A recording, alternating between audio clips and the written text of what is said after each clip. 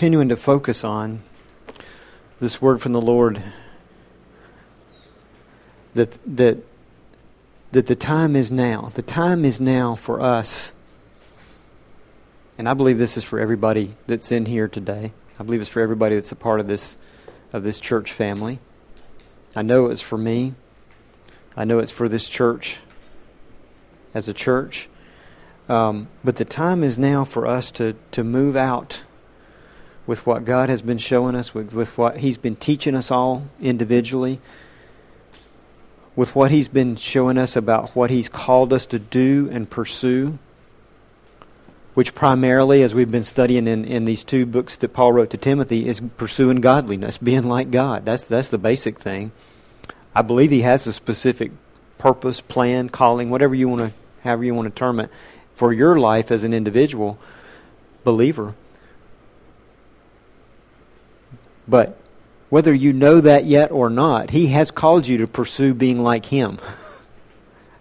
That's undisputable. And it's time for us to move on that. You say, well, I've been trying to be more like God. Ever since I became a Christian. Great. Turn up the volume. Kick it up. It's time to move out. It's time to do more. And I'm not implying for you to do more is because you're trying to earn something with God. It's exactly the opposite. It's because He's already done so much for you. Your response needs to be, what more can I do for you, God? Because He has so much more for you. And so much of it depends on what we determine and receive, what we receive from Him and determine to walk in. Something neat that I heard just came up in my mind that we heard. It was in one of these chapters that we had. The teens had their small group last night, and in the book they're going through, the author said something about, he was talking about the Holy Spirit. Might have been in your chapter. He said, the Holy Spirit is not something you catch. He's something you receive. He's someone you receive. Say, well, I don't know if I get that. You have to receive Him. You have to receive the Holy Spirit. He's not just something you catch as He passes by. You have to receive Him. And so that calls for some action on our part. So was receiving action? I thought that the action was in the giver, not the receiver. Do you know it takes action to receive? If you don't believe it, and I wished I maybe would have planned to demonstrate this, but if somebody came up here with a great big package wrapped up for me and brought it up here and sat it down and said, this is for you, Pastor, this package is for you. And I'd say, oh, I can't believe that's for me. What have I done? I don't know what's the occasion? It's not Father's Day, it's Mother's Day. What's the occasion? And so I'd say, oh, well, I don't know if I'm worthy of that. And so, that would be one problem. But even if I didn't say that, I could say, oh, well, that's really nice. That's really special. But whatever words I said, what would really determine whether or not I received that gift? If I opened it and took it out and used it. It's wonderful to have someone give you a nice wrapped, beautiful package, but that's not the purpose. The wrapping paper and the bow is not the purpose of a Christmas gift. The purpose is what's inside and something that you can use that blesses you, right? But in order to do that, you have to open it and receive it. It takes action to receive, in case you never thought about it. And so, this is what we're talking about, is that it's time to fully receive, or receive more and more of what God has for us, and then do with it what is intended. See, God gave us all these tools, all these gifts, but they're not just so we can pile them up and say, boy, aren't we special? Boy, our Father, the Father God, He really loves me. I'm something special, aren't I? No, He gave me these gifts. Yes, He loves me, but He gave me these gifts because they're things He wants me to use to enhance, to bless my life, to bless other people's lives. to advance His kingdom on the earth, to get my needs met, to meet your needs, or to meet somebody else's needs, or to, that kind of thing. They're for a purpose. They're to be used. And so we need to move out in using them, move up to another level of how we live with Him, and then move on to see results and not be happy with the results we're seeing. To keep doing the same thing over and over again but expecting more results. That's the definition of what they say. Insanity. You got to do something different to get different results. And so we need to be believing for better results. Say, results for what? Well, results for me living a more successful life, but results for me having more of an impact in the world for God. Results of me living a closer relationship with Him, even if it wasn't a blessing to other people, and it should be. But I need to be a blessing to Him. Think about that one. Say, can I be a blessing to God? Yes. He created you to be a blessing to Him. He didn't need us, but He wanted us. He wanted someone in His kind of being to have fellowship with. Go back and read Genesis chapter 1. Let us make man in our image, to be like us. Isn't that what they said? What the Father, Jesus, the Holy Spirit were saying? In our image. Okay?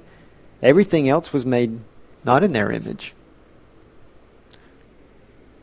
Anyway, so we're continuing in this, and we finished up the book of 1 Timothy last week, or at least what we were studying out of it for this topic. And so we're going to move on to 2 Timothy.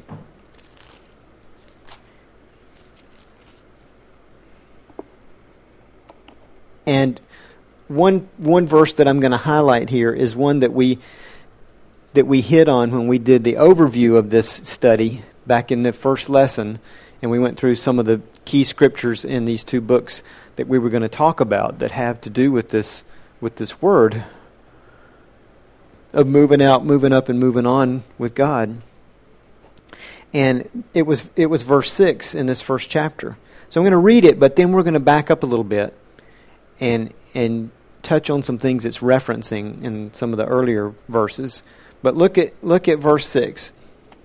It says, "For this reason, I remind you," now this is Paul to Timothy, "I remind you to kindle afresh," or the King James says, "stir up." Kindle afresh, or stir up the gift of God which is in you.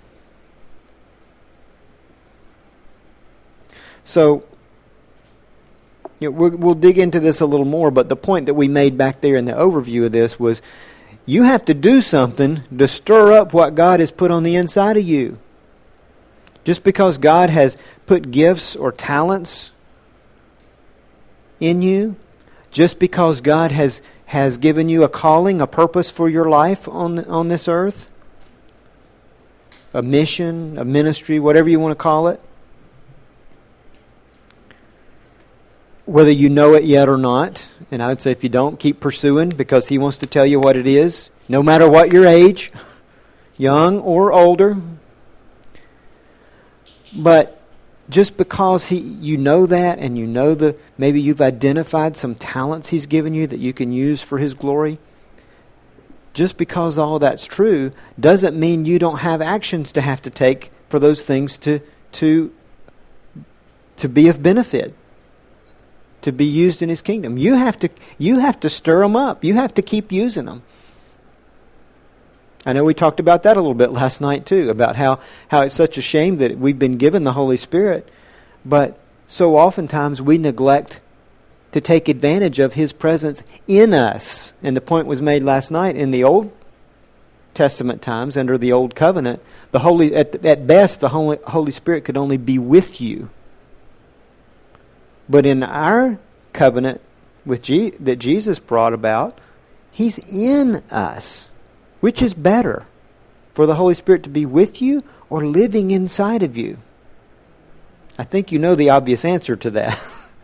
but the additional point was made is, but what a shame if that's true. The Old Testament saints would have loved to have the Holy Spirit inside them. The best they ever had was Him coming along with them once in a while.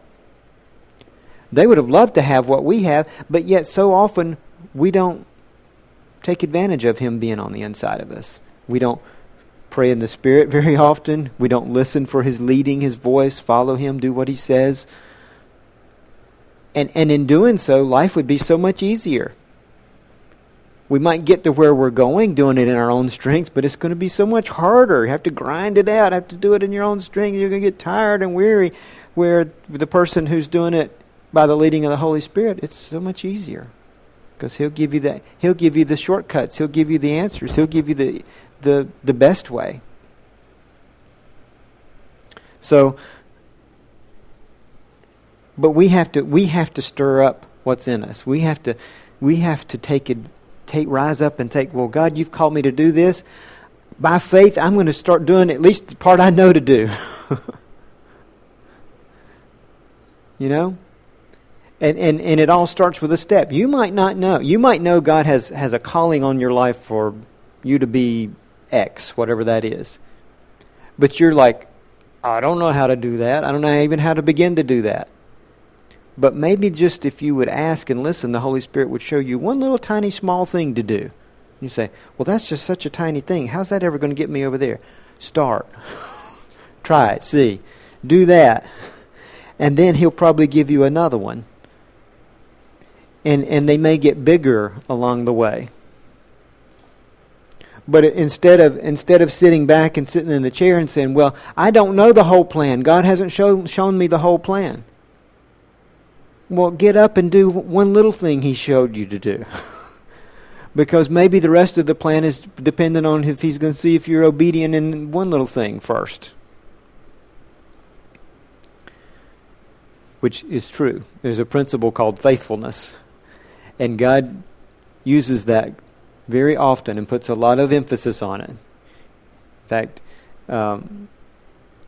remember the scripture? You be faithful in the little things, He'll make you ruler over much. And so many people want to just be ruler over much. It doesn't start there. It starts with be faithful in the little things. And that is a truth that applies to every area of life. Your work life, for those of you who are maybe not in a work career yet, or for those of you who are and it doesn't seem to be working out so well, one principle is faithfulness. And many of you in here, the older ones, you could get up and testify of examples of this, of how you've proved this out in your life over the years. But being faithful in some little things, and it brings great benefit over time. And so, but you got to start somewhere. So start being faithful. But He's telling Timothy, you got to stir it up. You got to kindle it fresh. Keep it fresh. Don't let it grow stale. Well, you know, have you ever been to a church or know some older believers and they say, well, way back in 1949, God called me to do so-and-so, and we really had a move of God in the church back then. Wonderful. What's happened lately? Well, you never know what God's going to do. Yeah, you do. He's telling you, stir it up. It's up to you. He's never changed. You think He's gone on vacation and left the earth for, 50 years and He'll come back in when another generation rises up? No, He's gone nowhere. He's waiting on us. Where's your faith? Where's your stepper outer? On the little thing. Don't just, remember some past event with God. What are we doing now? And it's not just what has God done. What are you doing to obey God? A lot of people are praying for a move of God.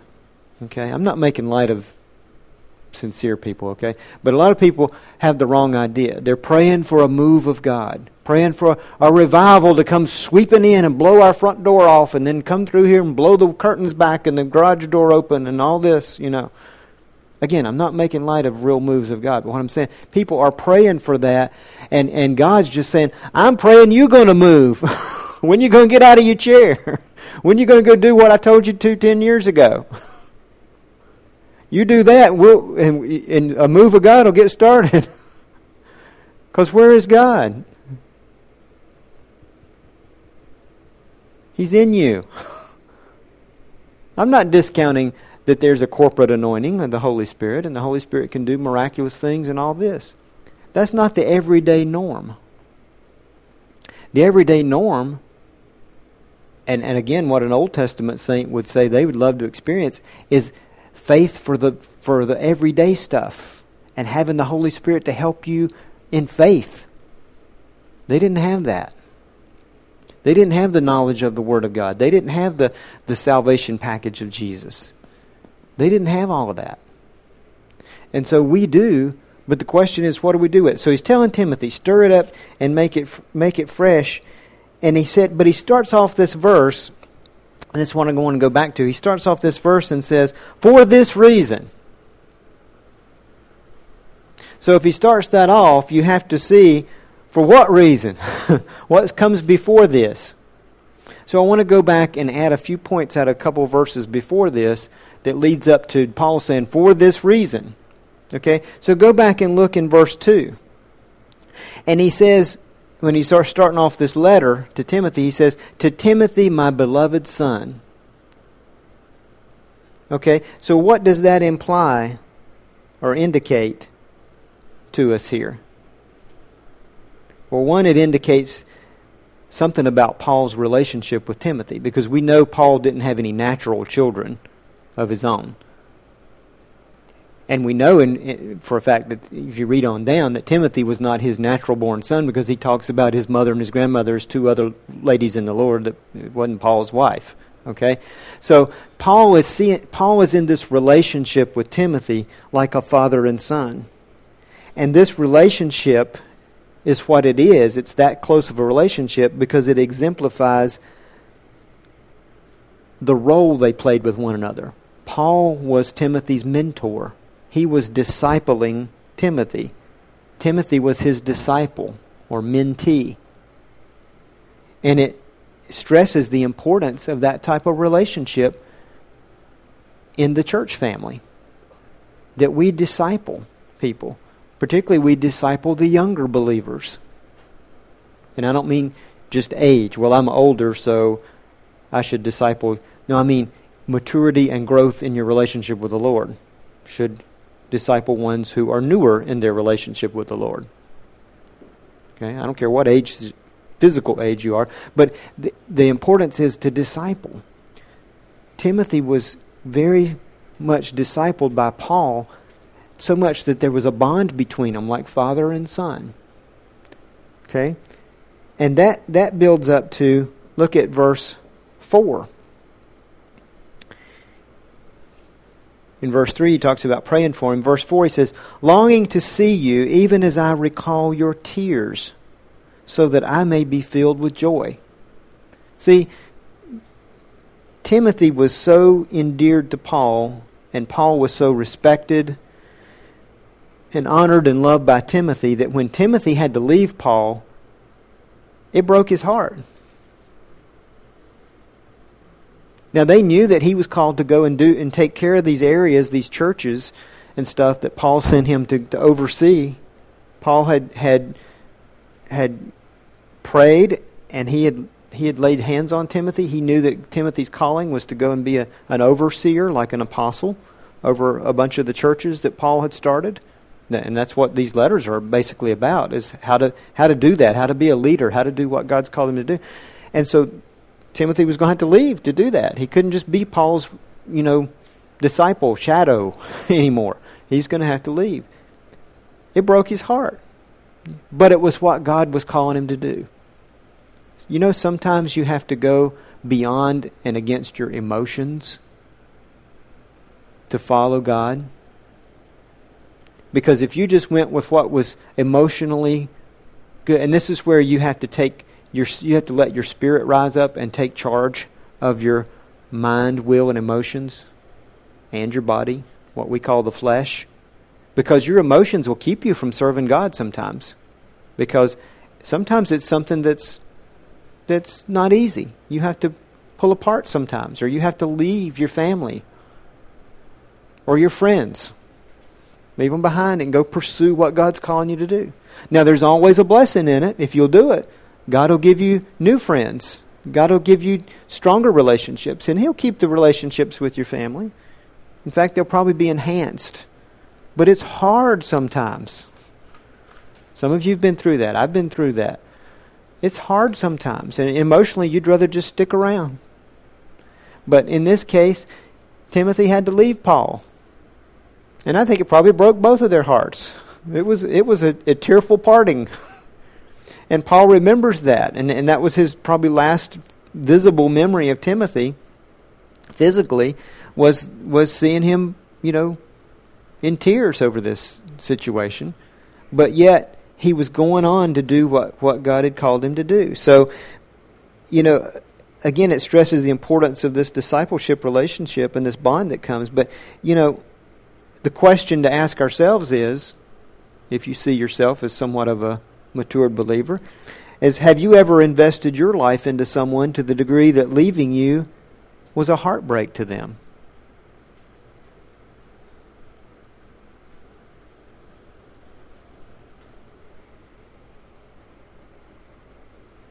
Because that's the kind of discipling, that's the kind of investing we need to do in people's lives. Particularly the mature to the less mature. I've experienced that a couple of times. I'm being on both sides of that. And again, like I said, it's not easy. But what's more important is to do what God's calling you to do. He'll help you to heal the hurts. But sometimes memories are good, and you keep that, and you'll come back many times and rekindle. But if you never did, you'll see them again in heaven someday.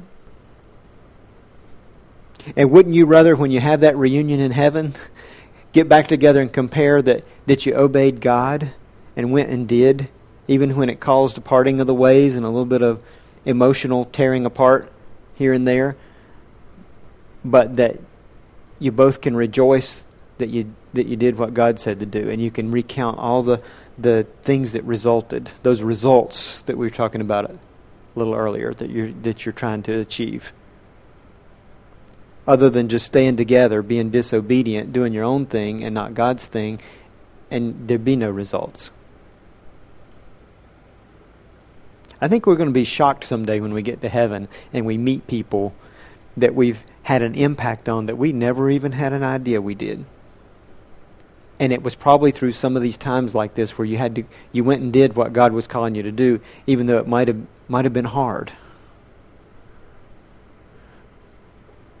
But I think you're going to know some of those things. So it says, look in verse 5. It says, "For I am mindful of the sincere faith within you, which first dwelt in your grandmother Lois and in your mother Eunice, for I am sure that it is in you as well." So this emotional experience that Timothy had when leaving Paul, and the fact that it came about through his honor, his respect, his love for Paul that he developed because Paul discipled him. It was evidence, verse 5 says, of Timothy's sincere faith. And so, what is sincere faith? In the King James, instead of the word sincere, it uses the word unfeigned. That's a little bit of a strange, Old English term that we don't use in our everyday conversation, I would think. And any of you go around talking about being unfeigned? Probably not. But if you look this up in the Greek language here that it was interpreted from, the word sincere or unfeigned simply means without hypocrisy. Timothy was not a hypocrite. His faith was real. We talked about last night what hypocrites were and how it came about. It was people that would wear different masks in theatrical performances, and the same person would be all these different people. They never were consistently the same. And then we know what Jesus called the Pharisees and the Sadducees hypocrites. You know, it's not a blessing to be called a hypocrite, by the way. Don't want to be called a hypocrite. It's not a good thing.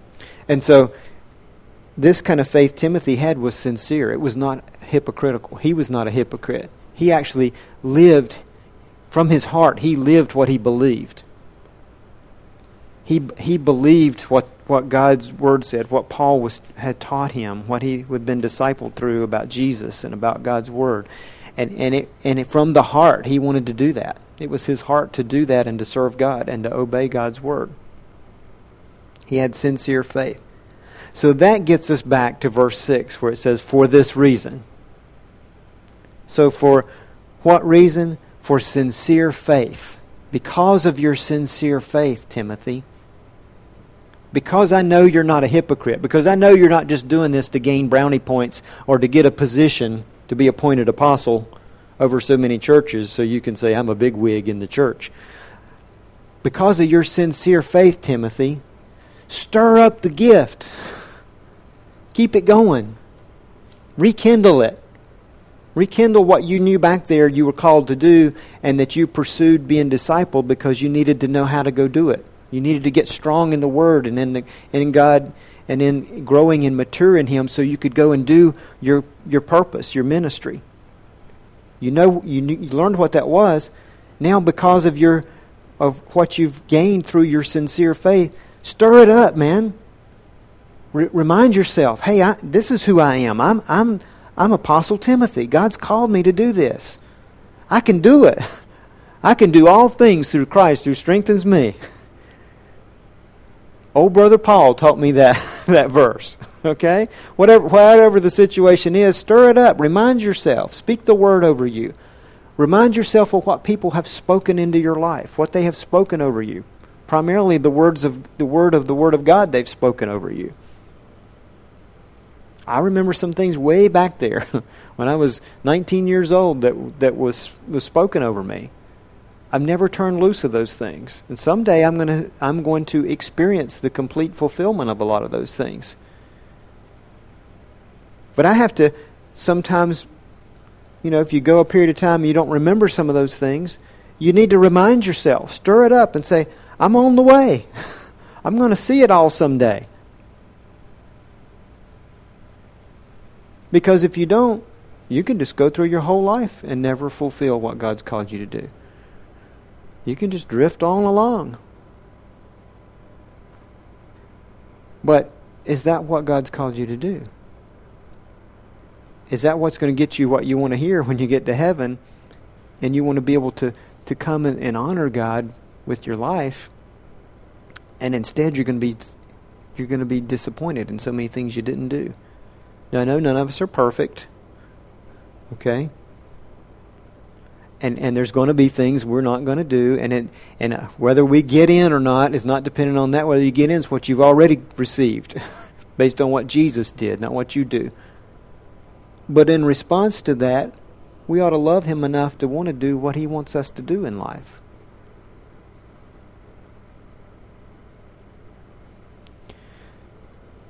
So, because of his sincere faith, he says, kindle afresh or stir up the gift of God which is in you through the laying on of my hands. So we get to that point, stir it up. And we've touched on this, but why? For what purpose? Look at verse 7.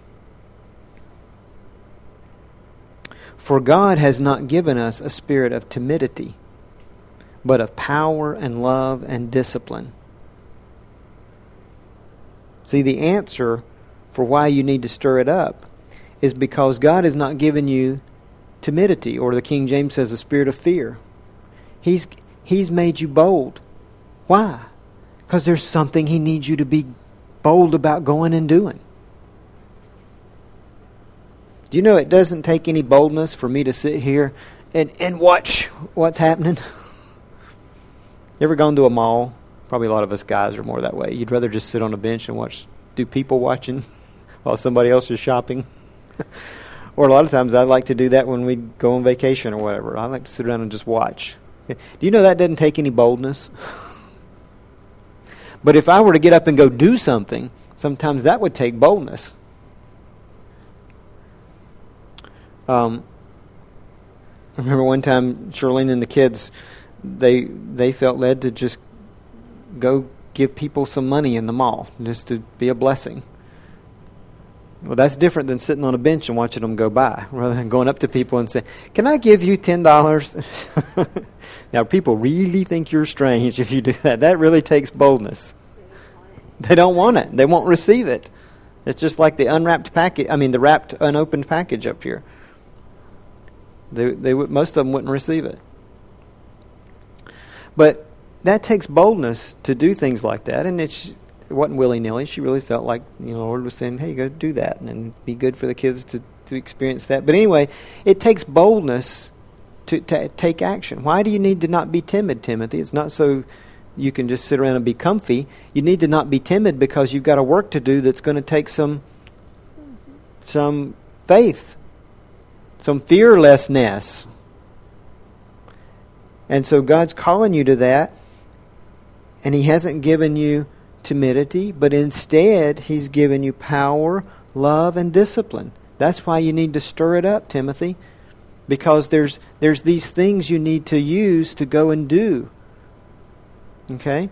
So let's look at those three words for a minute. God has not given us a spirit of timidity, but of power, love, and discipline. So think about power. Power is God's grace. Isn't that one of the definitions for grace? Is the effectual power of God? If you've always had a picture of grace in your mind as something squishy and cute and all this, just forgiving. That's just one part of grace. The other part is power. Okay? It's the grace of God that's the effectual power of God. And so it's number one, it's an ability beyond our human capability. That's why it's God's grace and not our grace. That's why, too, we've studied in here, you can't give somebody grace. It's not your grace. It's God's grace. You can live God's grace to someone, but you can't give them grace. That comes from God. And we won't go into that. I could give you scriptures to back that up. Get the CD. If it's not out there, ask for it. Because some of you would say, well, that's a popular saying in the church, but it's not true either. Okay, the second thing is what is power? It's the evidence of the presence and working of the Holy Spirit in us. Because this grace of God comes about through the Holy Spirit and Him indwelling you, then it's in you, and you have the power. All right? Think back of Acts 1 and 8. Isn't that what Jesus said there? When he left the physical earth and left them, and one of the last thing he said to them was in verse 8 of Acts chapter 1. And He said, "But you will receive" what? Power. When the Holy Spirit has come upon you, and you shall be witnesses both in Jerusalem and in all Judea and Samaria and even unto the uttermost part of the earth. You don't have the ability or the power to go to all these places and be a witness for Jesus without the Holy Spirit and Him bringing you the grace of God and helping you to walk in that grace. It's an ability beyond your human capability. It's evidence that the Holy Spirit's in you and working in you. All right? This word love there. It's not just any old kind of love. It says God has given you. It said He's not given you a spirit of fear, but He's given you power and love. If God gave you love, whose love is it? It's God's love, His love. And His love is what kind of love? Is it just the human kind where we're like, oh, I love cheesecake, or I love water sports, or I I love my boat, or I love my car, or is that the kind of love we're talking about? No, we're talking about God's unconditional love. That's the kind of love we're talking about. Turn with me quickly to 1 John chapter 4. This is after Hebrews, James, the Peters, and then you get to 1 John chapter 4. I want to remind you about this love. You might be real familiar with this passage, but 1 John 4:7 says, "Beloved, let us love one another, for love is from God." Now see, this is what Paul was telling Timothy to stir up. This is one of the things. The purpose to stir up the gift within him is to go and take this and do with it. "Beloved, let us love one another, for love is from God, and everyone who loves is born of God and knows God. The one who does not love does not know God, for God is love." Yeah, that's how much love and how great love is within God. You can like John is saying here, he's defined by love. He is love. His picture's in the dictionary beside the word love. We would say in our words today. By this, verse 9, the love of God was manifested in us, that God has sent His only begotten Son into the world so that we might live through Him. In this is love, not that we loved God, but that He loved us and sent His Son to be the propitiation for our sins. Beloved, if God so loved us... Now think of Paul teaching this to Timothy and then reminding him about it. If God so loved us, we also ought to love one another. No one has seen God at any time. But if we love one another, God abides in us, and His love is perfected in us. By this we know that we abide in Him, and He in us, because He has given us of His Spirit.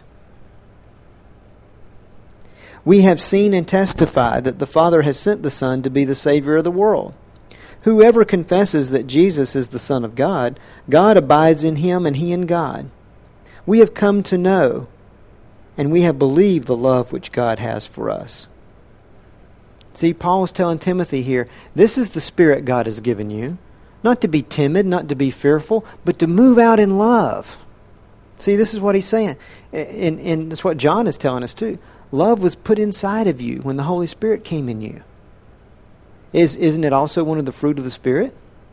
So yes, it's inside of you. If the Holy Spirit's in you, He brought in seed for fruit with Him. Now the question is, are you going to produce any crops with that seed that He's brought? But He brought for you to produce fruit out of love. It's in you. If you abide in Him, it abides in you. Look at the end there of verse 16. God is love. Again, he's saying this twice. God is love.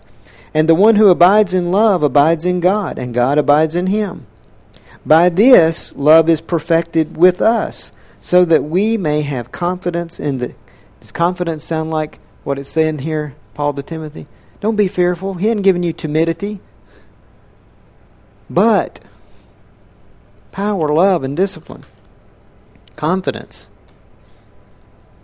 By this love is perfected with us so that we may have confidence in the day of judgment. Because as He is, so also are we in this world. There is no fear in love. Again, sound familiar? He hasn't given you the spirit of fear. He's given you power, Timothy. Love. But perfect love casts out fear, because fear involves punishment, and the one who fears is not perfected in love. See? Stir up the gift so you're not fearful, so you're not timid. You got love in you. It's the opposite. So stir it up. There's something you're supposed to do with it. Verse 19, we love because He first loved us. If someone says, I love God, and hates his brother, he's a liar. For the one who does not love his brother whom he has seen cannot love God whom he has not seen. And this commandment we have from Him, that the one who loves God should love his brother also. You see, it doesn't come automatically. Just because you love God, you're going to go and show love to your brother. It's saying you should. That means there's action. It means it could go on without you doing it. So instead of being fearful and timid, go and take that love and do something with it. See, that's what he's telling Timothy. Now, we could spend weeks on this passage we just read right here and untangle all these different things, pull them apart that he's saying about love and study them in depth. We don't have time for that right now, but what I'm trying to get you to see is that he's put that in you for a purpose. It's the opposite of being fearful or timid, but it's for a purpose. It's for you to go do something with it. Then look at that last word of the three, discipline. This is the one we really don't want to hear about. This is the one where it gets hard and the rubber meets the road. Okay? The tough part. But in the King James it says a sound mind. Do you know discipline is equated as a sound mind? Having things organized. That was one of the things that was complimented moms on this morning, was being organized. Thoughtful, and so forth. That's a part of discipline, or it's equivalent to discipline. So what's discipline like? Well, one thing is self-control. It's a fruit of the Spirit. If you read Galatians 5:22, isn't that one of them? Self-control. That means you've got a mind that's organized enough that you can take that leading, take the Word of God, take faith, take love, take the power of God, and keep yourself in check.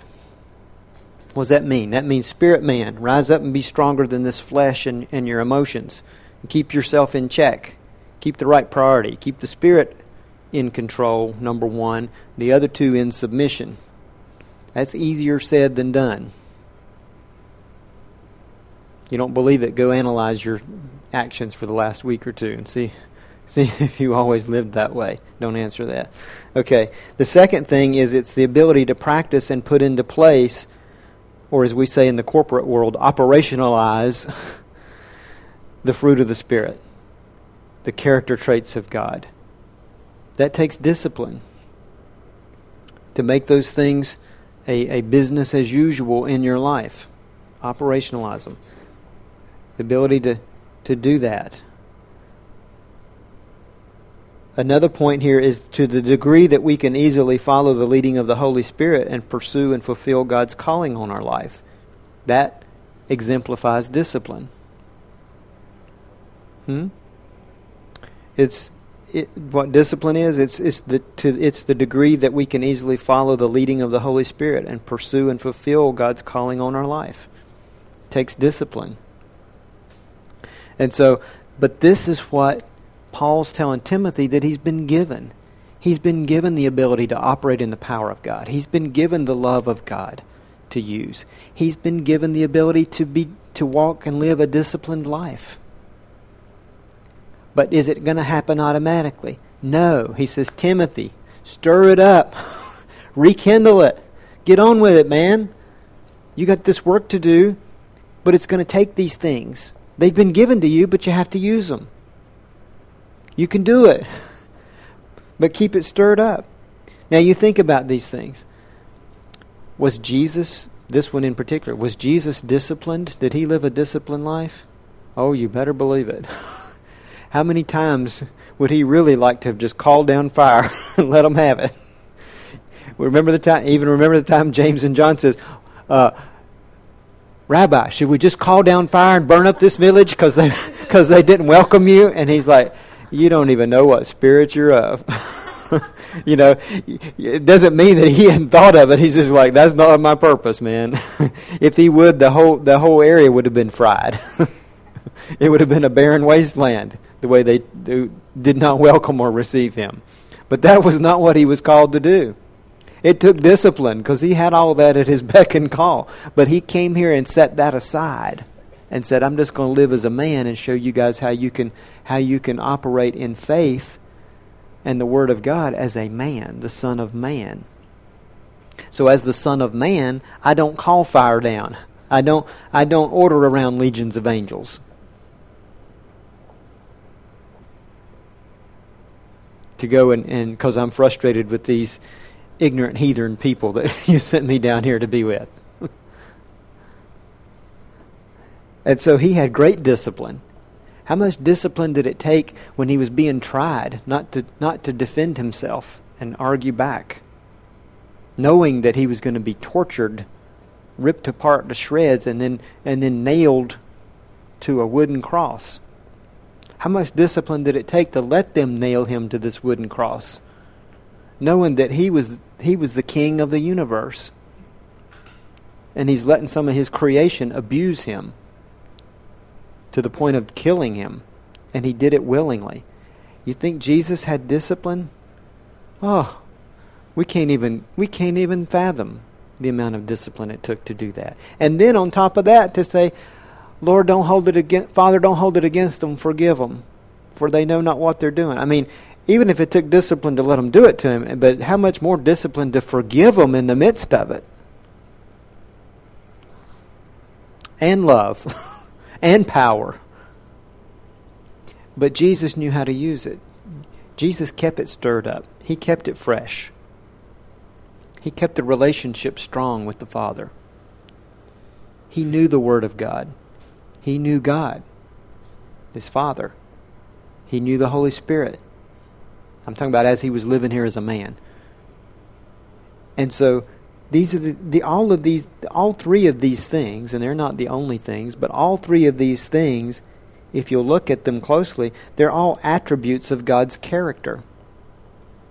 Does God have power? Yeah, He's got the greatest power in the universe. Does God have love? Yeah, we said He's defined by love. He is love. Does God have discipline? Oh, you better believe He has discipline. Again, to send His Son, to turn His back and let men kill His Son, because He had a greater reward in mind, that He would be able to have an opportunity to win us all. But that took discipline. How many of you would let somebody kill your child for some greater purpose? You moms that we bragged on this morning, you'd be the first one to jump right in the middle of it and say, oh no. But discipline to bind himself to His Word. He gave authority to man.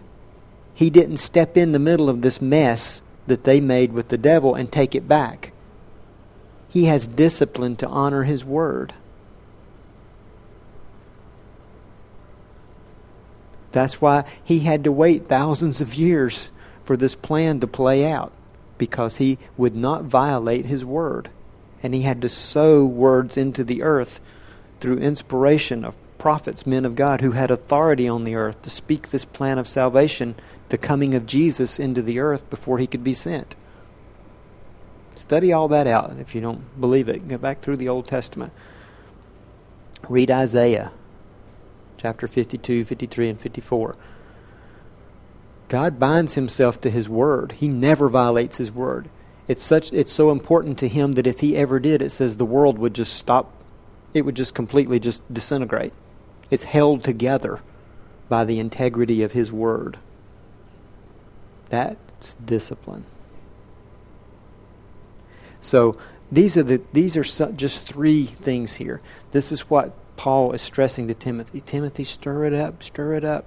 Keep going with what God's called you to do. Stir up that sincere faith within you that has led you to receive and to understand God's call on your life. And then realize that what God has given you is not fear, but He's given you these tools to do that. He's given you power, love, discipline. And we talked a lot in the first book of Timothy. Talked a lot about discipline, the bodily discipline, but yet spiritual discipline. Pursuing God was even more important. It's a central theme to both of these letters. But God has given you this, Timothy. Go and do it. Don't be timid. Don't be fearful. And that's part of the message to us. Let's not be timid. What God's called us to do, let's move out with it. Well, how do you do that? Well, start speaking faith over it. Start speaking God's Word. If you don't know what actions to take, speak. That's an action. That takes faith. God, you told me to go do this. Well, okay, we're going to go do it. God, you said for this church to be a blessing in our community. We're going to go be a blessing. Okay? Put us together with things people opportunities that we can be a blessing. This is how you step out in these things. This kind of thing. You apply that to your life. What's God told you to do? Then step out. Don't do anything that's not in God's Word, but step out and do. Or say, God, I'm believing. If you don't know what to do. Holy Spirit, you direct my steps. You order my path. I hear from you. The voice of a stranger I will not hear. These are all scriptures, by the way. You speak these over yourself. You start hearing the leading of the Holy Spirit. You continue to speak that, and you hear, and then you do. Okay? That's walking in power, love, and discipline. That's what we're talking about. That's what it takes to move up to another level. That's what it takes to see results, to move on in what God's called you to do. That's what it takes to fulfill it. And so it's not automatic. It's not always easy. I was sharing with Sue and Ian last night when we were eating. This has still been hard for me. Everything's been turned up in every area. Work, church, family, everything. The dial's being turned up. I was warned. It's being turned up. I have to get used to it. It's we were talking about last. It's the new normal. It's the next level. Don't whine and say, I want to go back to the other level. It was so much easier. That's not what God has in mind. You know, He doesn't want you to have a wine and cheese party. Just go and do what He's called you to do. Get used to the new normal. And rise to the occasion. How do you do that? Speak the word. Believe. Walk by faith. Understand there's more. There's not only more coming at you, more for you to do, but more for you to experience, more results to see. That's why we're doing this. So, you can only know what that means for you or what God's speaking to you about that. I believe He is. I know what He's speaking to me about that. I've been experiencing it for the last 5 or 6 months. And in every area, physical, emotional, spiritual, like I said, work, family, church, there's more that I know that we're responsible for here, that we've got to be about doing. Before this year is over, we're going to be doing it. I hope you'll be a part because there's going to be a blessing. But is it going to be easy? Probably not. Is it going to challenge us in the way of time, energy, resources? Probably. But is there a blessing in that? Absolutely. That's where the more comes in. That's where you're learning to receive the more. The more is already provided, but we're going to walk in how we're receiving it and experiencing it. Amen. I don't know where to quit, so I'm going to quit.